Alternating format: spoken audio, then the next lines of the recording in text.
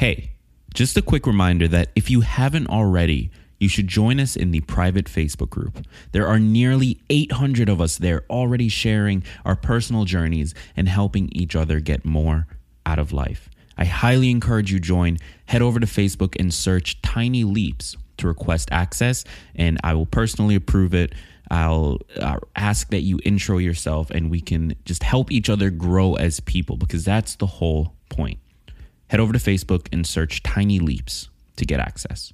In this episode, I want to talk about why you need to embrace your introverted tendencies if you want to be an entrepreneur. Go ahead and cancel those plans because you are now listening to Tiny Leaps. Big change, big change, big change.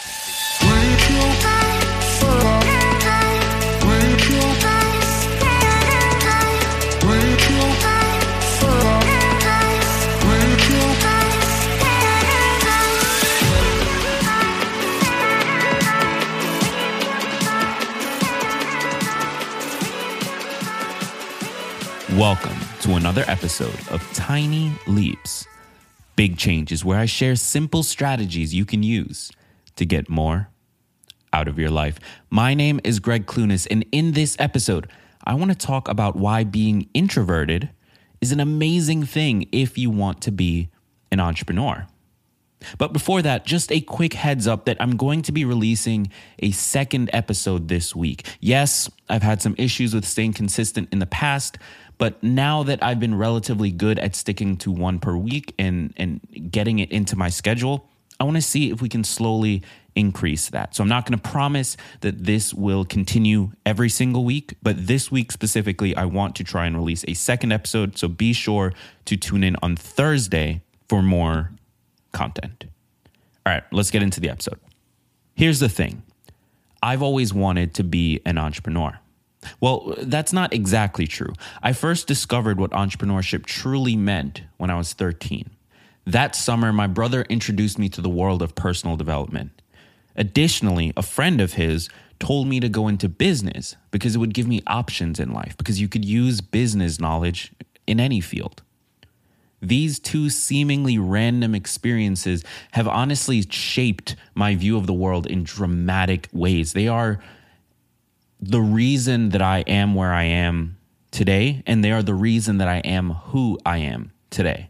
But in actuality, my disposition towards entrepreneurship stretches back even further. It goes back to my days at grammar school, when I was in Jamaica, when I would collect all of my old school supplies, clean them up as best as I could, and then sell them to classmates who had forgotten theirs. Or when I would pool all of my money together and buy every single ice cream sandwich that our school vendor sold and then resell them to students at a profit. Now, I understand that both of these moves are very dickish. I get that. Little Greg was kind of a dick. But my point is that from a very young age, I viewed the world in the way an entrepreneur might. So it should come as no surprise to hear that I've always wanted to be extroverted, to be the life of the party, to have all eyes on me, to walk into a room and command it immediately. This to me was part of the requirement to becoming a great leader and entrepreneur. And maybe you felt the same way, because our culture today seems to be designed for the extroverts. The people who seem to be winning at the highest levels are all extroverted. So with this constant reinforcement of the idea that extroverts are inherently better than introverts, it's no surprise that young entrepreneurs like myself may feel that the only way to get ahead is to be extroverted. But what do you do if you realize this, if you want to take advantage of this, but you're naturally introverted? Unfortunately, that's the trap I found myself in. And while there were some benefits to the path it led me down, I'm only just realizing in the past year or so that my desire to become something I'm not has slowed down my progress and disproportionately affected my ability to be happy with where I am. So the purpose of this episode is to maybe save one of you, just one person listening, from experiencing the same thing. Because the truth is, that while the world does indeed reward extroverted people, there are also major benefits to being naturally introverted. And this is a good lesson to learn, because if there's one thing that I've gained, one piece of knowledge that I've gained over the last 8 or 9 years of trying to be extroverted, it's that no matter how hard you try, you can't change who you are.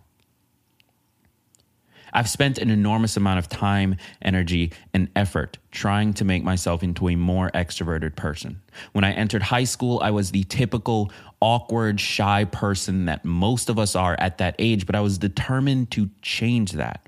I felt that if I didn't, I would never have a shot at the big goals I had for my life as an entrepreneur.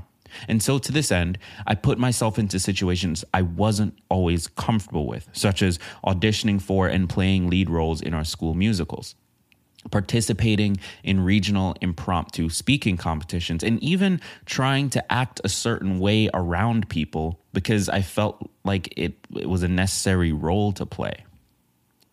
There were benefits to this kind of peacocking, but the net effect was always feeling awkward, out of place, and walking away more embarrassed than I would have been otherwise. And I continued this throughout college. Imagine that. It was not a great experience. But in college, I lived with the rule that if something made my heart pump in that sort of gut-wrenching and anxiety-inducing, nauseating way that we've all experienced, I would have to do it immediately. So I became a club promoter, and I spent every weekend trying to get girls to come out because it would mean more guys would come out. And so then I would make more money. And that's a really extroverted job. I, at one point, got all dressed up for a date auction, and I walked the runway while girls bid on a chance to go on a date with me. Mind you, I knew very well that no one would bid, which is exactly what ended up happening.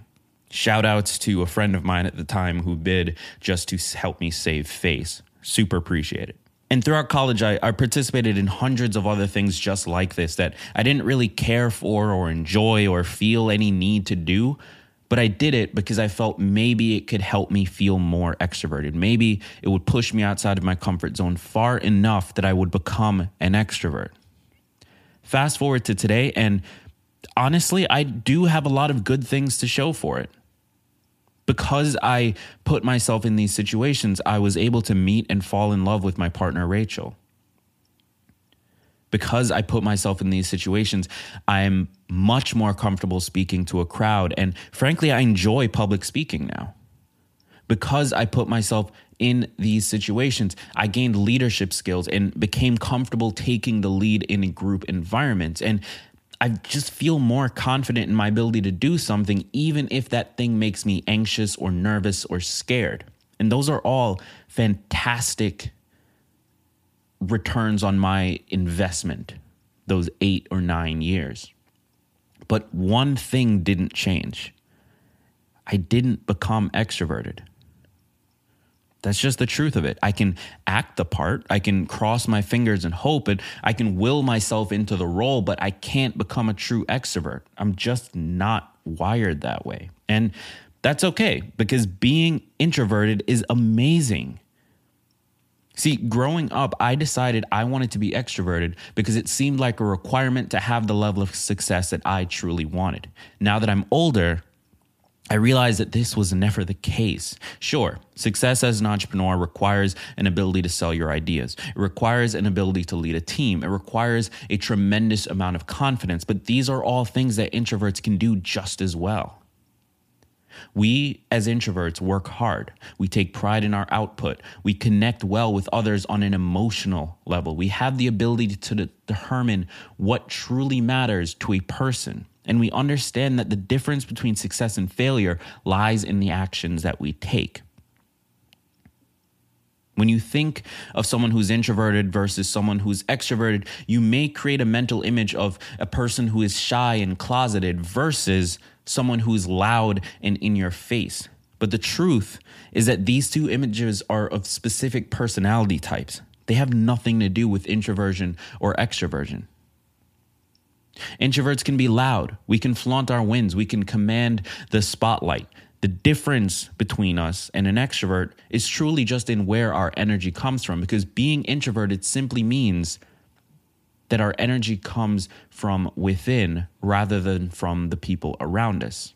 And for entrepreneurs, this is actually a fantastic quality due to the lonely nature of the job. Now, based on the world we live in, it's easy to think that in order to win, you need to be more extroverted. Our companies are structured to reward those of us who are willing to stick our necks out. The job market looks for the alpha when making hiring decisions, and the people we see winning most often all seem to be extroverted. But let me assure you that this isn't the case. Introverts have a major advantage when it comes to entrepreneurship. We thrive in focused environments, and we are passionate about our work.